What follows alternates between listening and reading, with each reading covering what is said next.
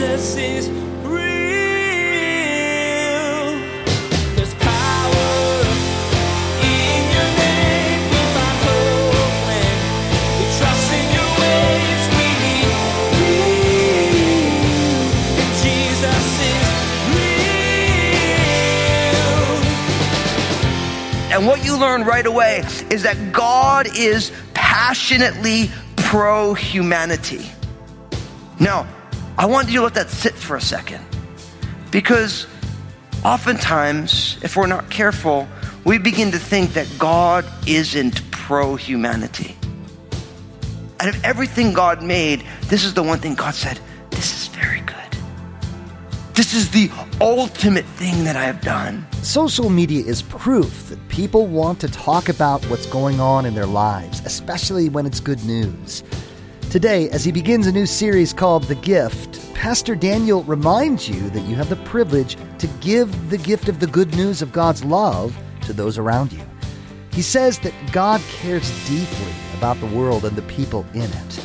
In fact, as you'll learn today, God is passionately pro-humanity, wants everyone to know him. Now, here's Pastor Daniel in the book of Genesis, chapter 1, as he begins his message, The Foundation of Evangelism. Jesus is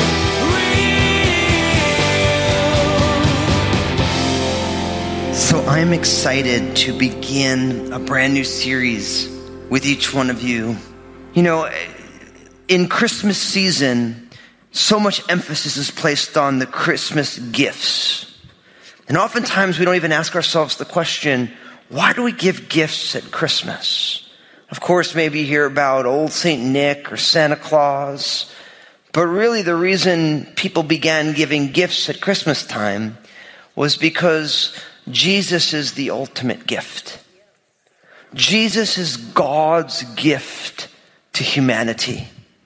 And so when I started thinking about this idea of Jesus being God's gift to humanity, I started thinking about something that is so important, something that has driven the life of the church its entire existence and needs to be something that we not only think about, but we pray about and we find ourselves activated in. And that's the work of evangelism. Now, I know when I say the word evangelism, for some of you are like, evangel, what? Right? You don't know that word. And it is a church word. So I want to explain to you what evangelism is. Now, the evangelism is the telling forth of the evangel. And the evangel in the Greek, it literally means good news.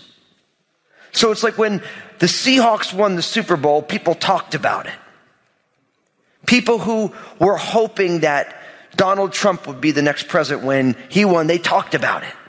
Right? If you have an enormous amount of credit card debt and all of a sudden one day you wake up and you find out all that debt is gone, what do? You talk about it.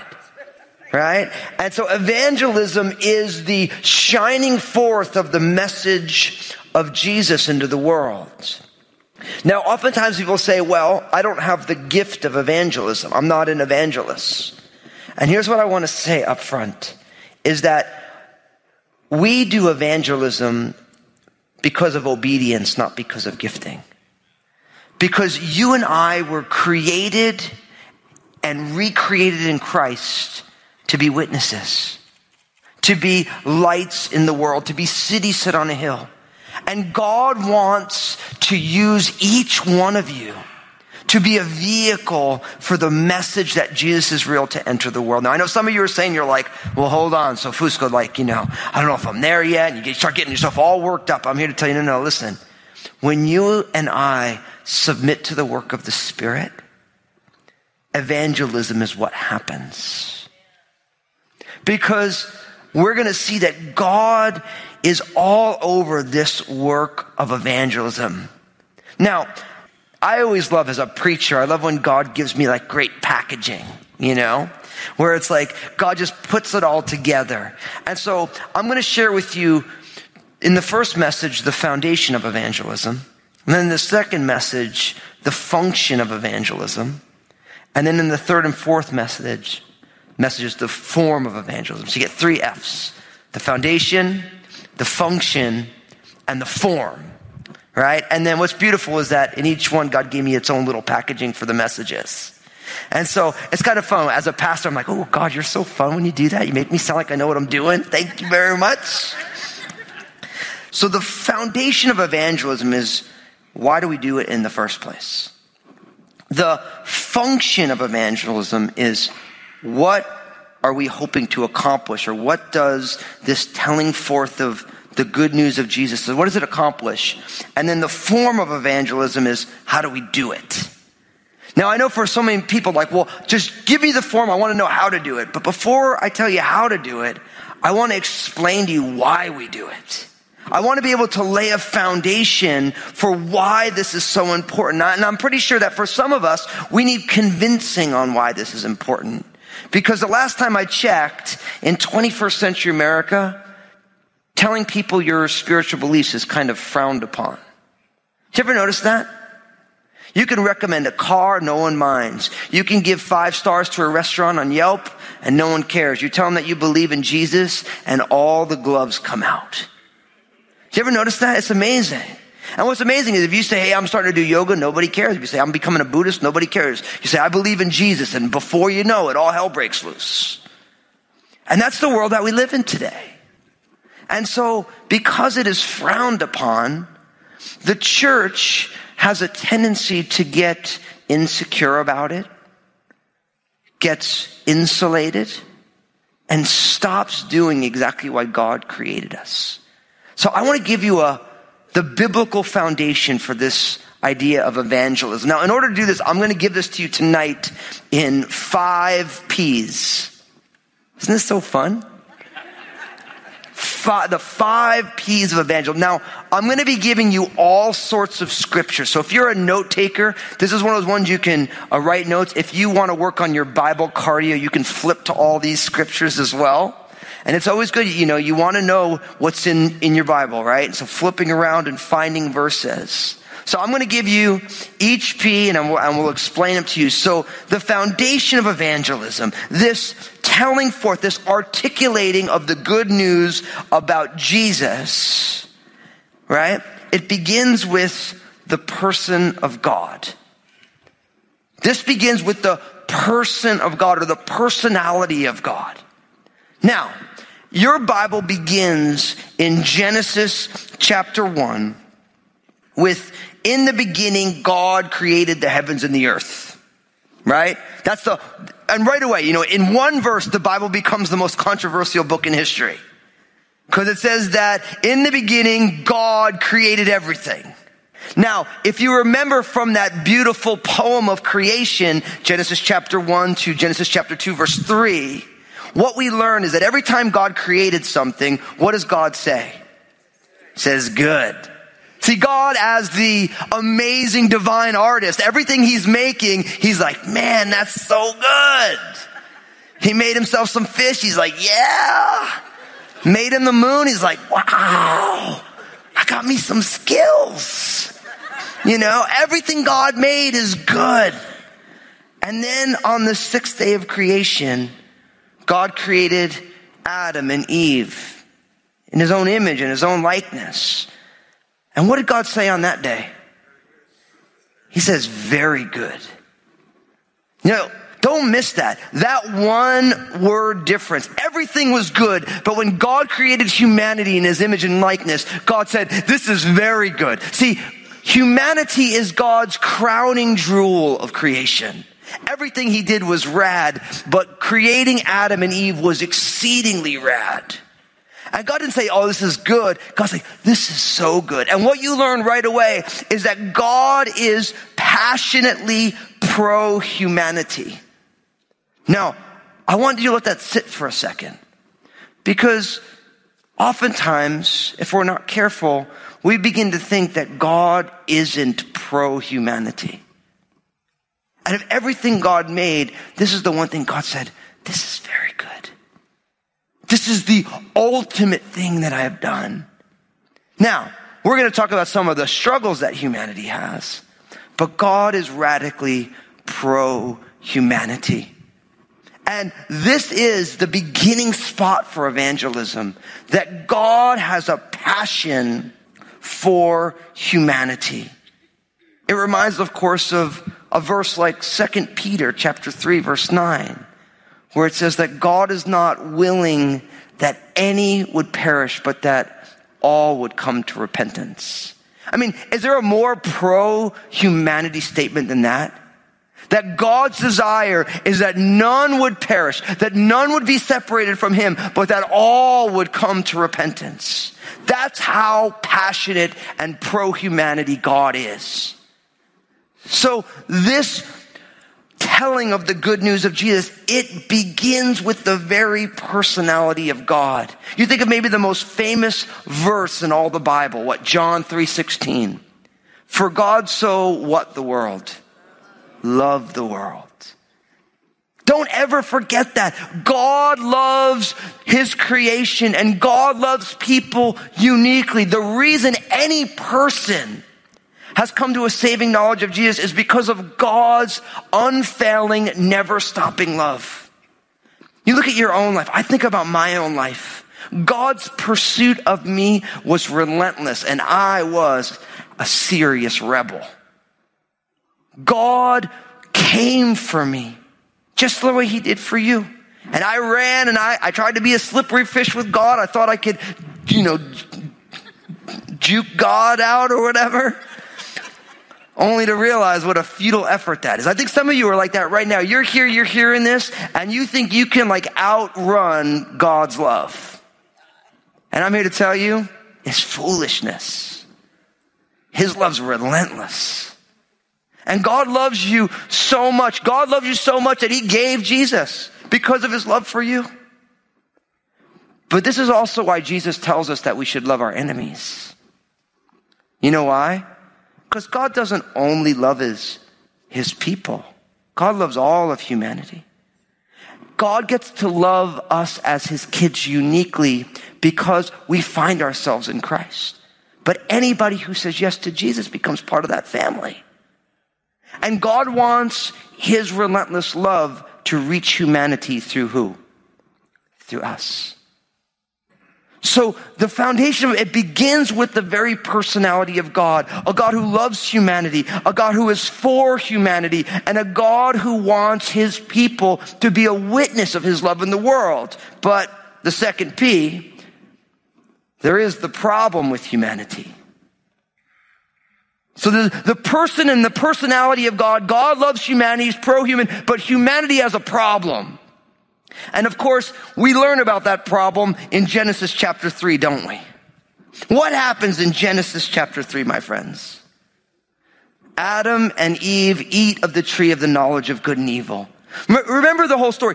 God placed Adam and Eve in paradise. It was the most beautiful garden that was ever created. And God said, listen, you can eat anything you want except for this one tree, the tree of the knowledge of good and evil. Why? Because if you eat this, you will surely die.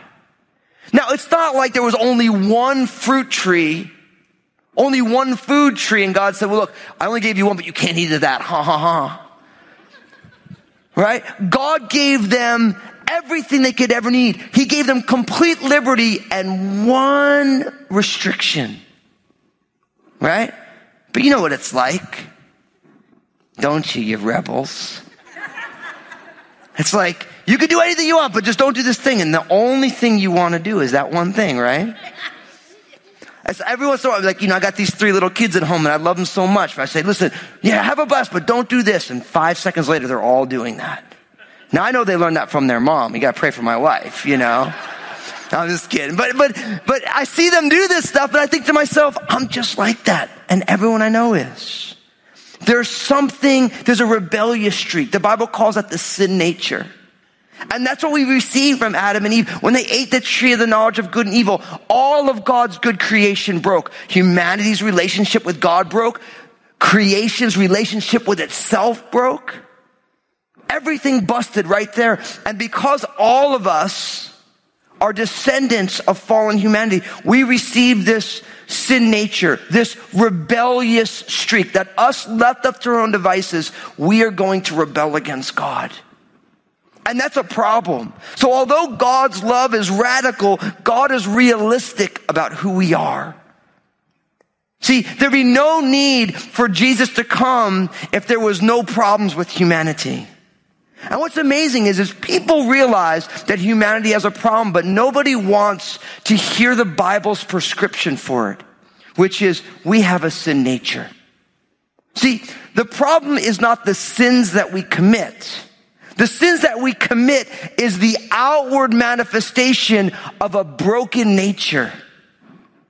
See, your acts of rebellion, you might be saying, well, listen, Pastor, I'm really just struggling. I'm, smoking, and I'm doing this stuff I shouldn't be doing. I need to stop smoking. Really, the reason you smoke the smoking is the symptom of the disease, which is the sin nature.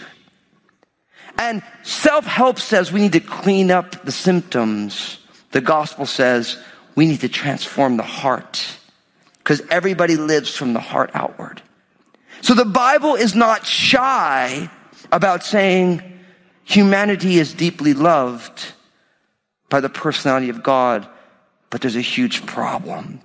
And all through the scriptures, we learn about this. I mean, maybe one of the most famous pearl strings of this is in Romans chapter 3. If you want to turn there in your Bibles, the Apostle Paul does something called pearl stringing, where they take all these scriptures from all these different places and he lines them all up.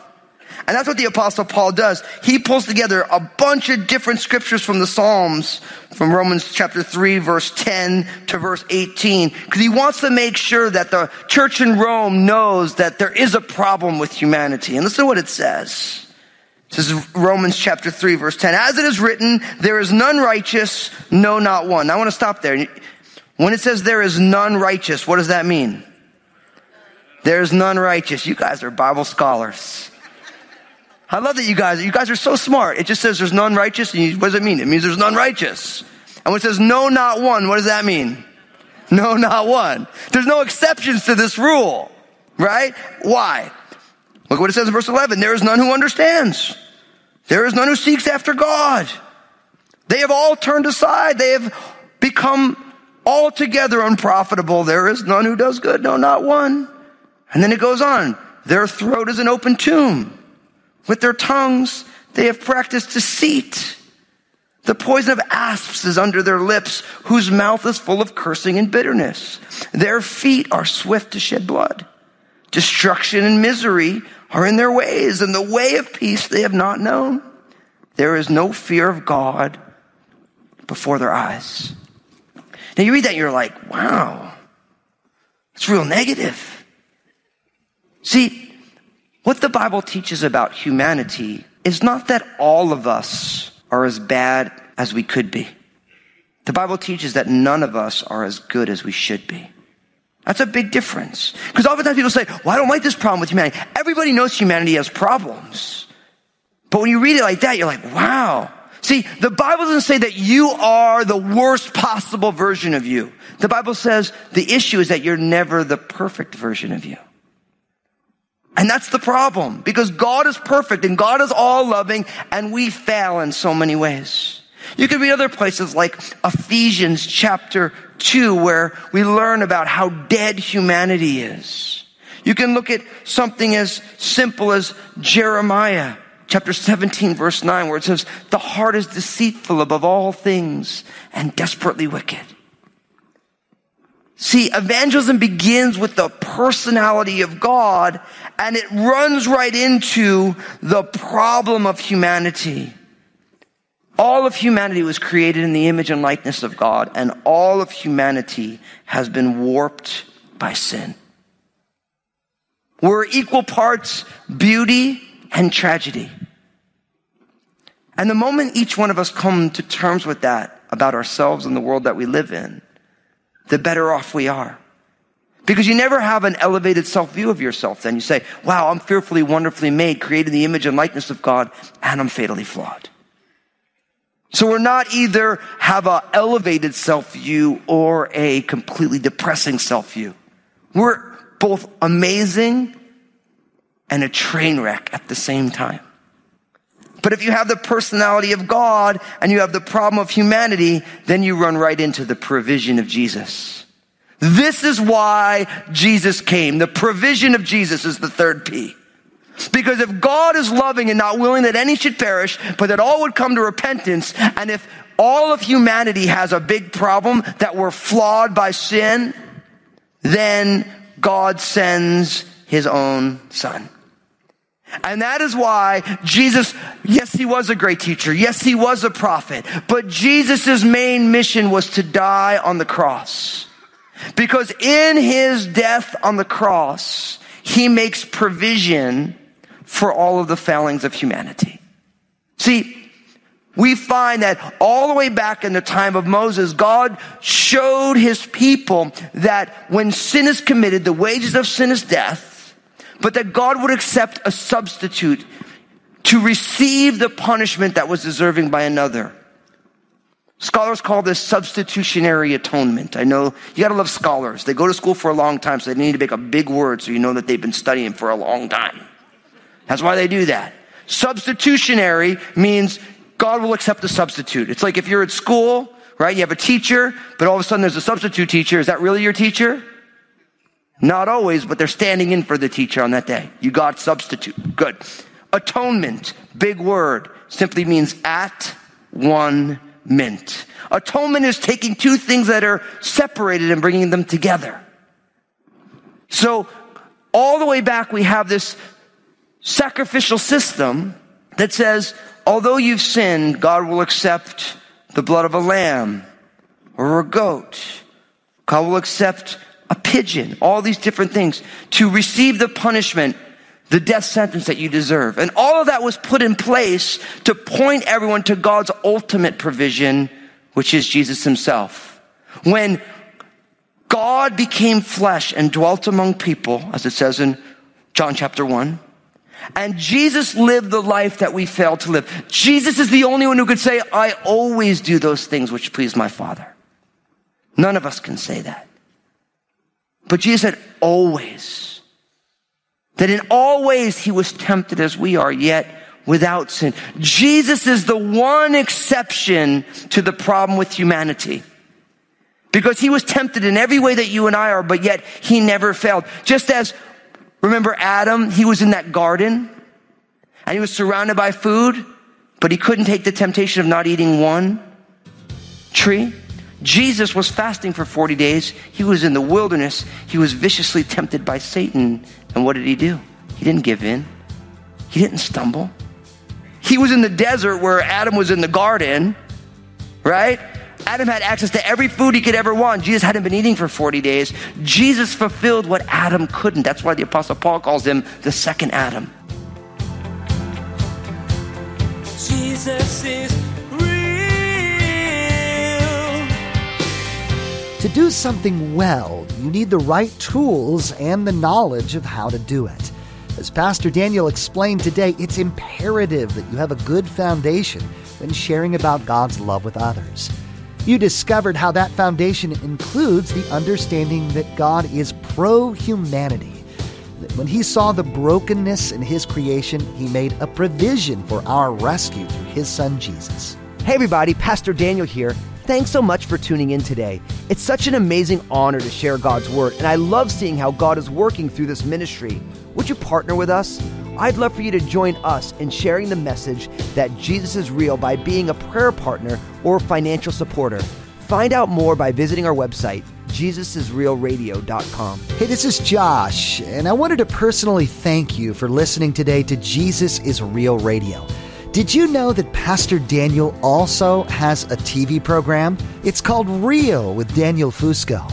I want to encourage you to go to JesusIsRealRadio.com, click on the Stations option in the main menu, and find out if Real with Daniel Fusco airs on a TV station in your area. Next time on Jesus is Real Radio, Pastor Daniel will continue to walk you through one more of the truths that create the foundation for evangelism. You'll be edified as you learn more about how the death of Jesus really does provide a way for you to be right with God. You'll also hear about the role the Holy Spirit plays as you share God's love with those around you. God doesn't leave you to do this in your own strength, but He's there with you as you reach out to others. Well, that's all the time we have for today's broadcast. On behalf of Pastor Daniel and the entire production team, we want to wish you a Merry Christmas and a Happy New Year.